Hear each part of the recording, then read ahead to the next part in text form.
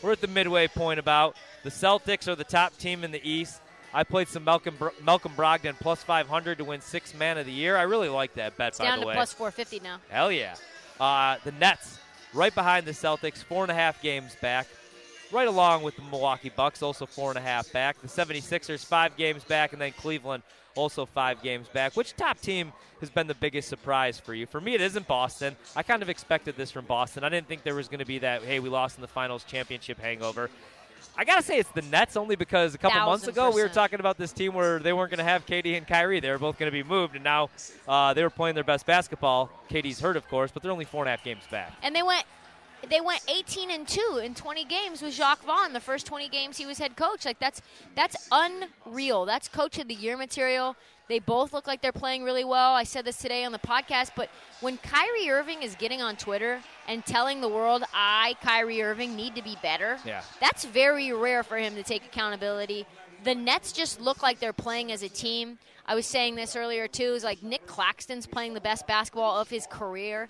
He's leading, or at least top, like he's in the 90th percentile in 6 out of the 7 big defensive categories in the NBA, which is like, he's leading the league in blocks, like in terms of interior defense, like field goal percentage on him, rim protection, all these different stats that he's literally dominating. He should be getting some love for Defensive Player of the Year at plus 1,400. I don't hate that. But the Nets in general are really deep. When you look at their bench, I just thought this team would be a disaster from like a cultural standpoint. We thought they were going to just tear it all down.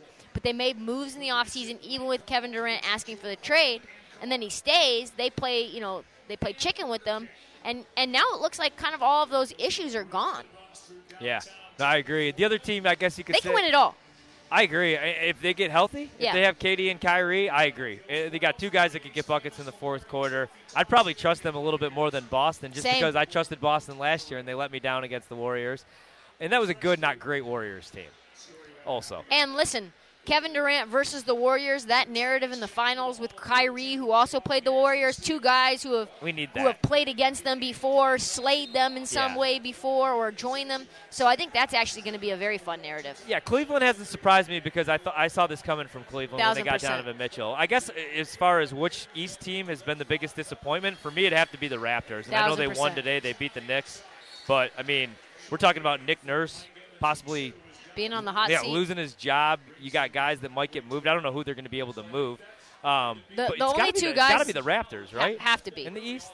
Everybody else is kind of where I thought they'd be. 1,000%. Like, we knew Charlotte would be a disappointment and, like, a disaster. We knew the Pistons, especially once Cade went down, we knew they weren't going to make any noise. They're a long way away. Orlando Magic certainly have been a nice story, and they've been somewhat surprising in a pleasant way. But no one is more surprising in a negative way than the Raptors. Really. Like, multiple guys want out. They don't get along. You're hearing that only 2 guys on the team are untradeable, which is Scotty Barnes and Pascal Siakam. Like, we could see OG be moved. We could see Fred VanVleet moved. We could definitely see Gary Trent moved. Multiple guys probably gone. And I trust Masai Ujiri to get something fixed there. But, like, they're middle-of-the-road defense with a bunch of stud athletes on this team. Yeah. I know. They've been a surprise. I figured they're like a 4 or 5 seed. I didn't think they're going to win the East or anything like that, but I thought they'd be a 50-win team. 1,000%. All right, 3rd and 5. Brady pump fake. Ball up in the air, and it's deflected, falls to the ground. That could have been That would have been one of those moves. If Dallas gets a turnover or 2 in this game, they're winning this football game. That's what it comes down to. That's the only way it happens. 10:07 to go in the first quarter. That's the second drive. Here comes the second punt for the Tampa Bay Buccaneers. Dak and the Cowboys going to get their second possession live line now here. In the first half, 19.5. Man. At what point do we jump in? We should have just played it right away when we were talking about the first half. Oh, it's up to 20. Oh, it's 21.5 now. You want to play it, but it's now minus 200. I don't like that. Nah, I'm staying away. Not doing that. 19.5 now, minus 110. Don't like that. Yeah, and still 10 minutes to go in the first quarter. That is going to be a touchback, so decent field position here for Dak. Let's get T.Y. Hilton involved here, for the love of God. 10 minutes to go in the first quarter. Can we just literally complete a pass? That'd be nice, too. Just one? Just complete one pass. That's what you need. You know, it's like when you got Steph Curry when he's struggling. He needs to see one go through. Dalton Schultz. Right across the middle, 15 yards. Maybe T.Y. Hilton in the slot for 17, maybe 18. Maybe 24 preferably. That'd be nice.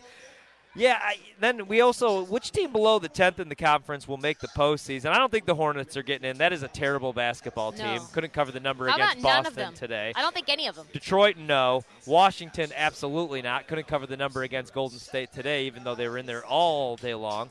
Toronto, probably not. I'm going to go with if a team below the 11th seed or 10th seed does get in, it's going to be my Orlando Magic, and that's because I did play them to win the conference. Plus 150. But I don't know. I mean, they're young. They're going to be a fun story in like a year or two. But they're going to be competitive, especially the second half of the season, when you go from like being a full rookie to kind of figuring some things in the league out, like Detroit did last year, where Cade had that monster final 2 months of the season. Yeah, he did. They were the best team against the spread the second half of the season. Detroit was. Also helped that the good teams like start resting guys, using more load management. They don't want to get injured going into the playoffs.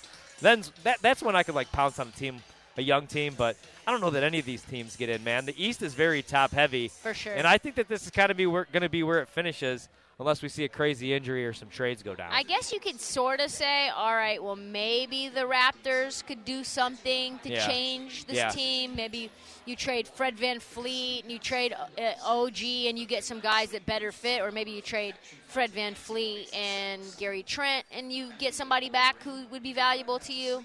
Guys that are maybe on an expiring. Maybe you go out and get Miles Turner and Buddy Hield. Like, not to say that those are Nick Nurse players. They're certainly not. Right. But I don't know. Like, that's the only team probably that has a chance. But that maybe is just us running on faith fumes. Yeah. You know? Yeah. Where we're used to them making lemonade out of lemons. And I guess they'd be the safe bet if anybody's going to make a run. Yeah. Everybody's freaking out about the Bucks. Giannis misses again today, using a little bit of load management. Well, 4 straight games now. I mean, the problem is his usage. He's dinged up. He has to play over 40 minutes. And this it's is the the regular same- season, and they need all of this from him. That's a problem. That's why they need to add a few pieces. I just don't know how they do that. Grayson Allen's clearly not the answer. Struggled again today. Drew's been awesome, but his usage. And that's why I think people are freaking out is because of what's required from Giannis. And, you know, it's the same. I was looking at this. It's the same knee that he hyperextended in the finals 2 years ago. So I don't know how connected those two things are, but that certainly worries me. Chris Middleton doesn't know when he's going to be back. Drew Holiday's been banged up. And just overall as a team, they haven't looked as connected or as gelling. They need to get somebody on the perimeter to shoot. They need to find someone that Giannis can kick to that can knock down a jumper. They just haven't been that good.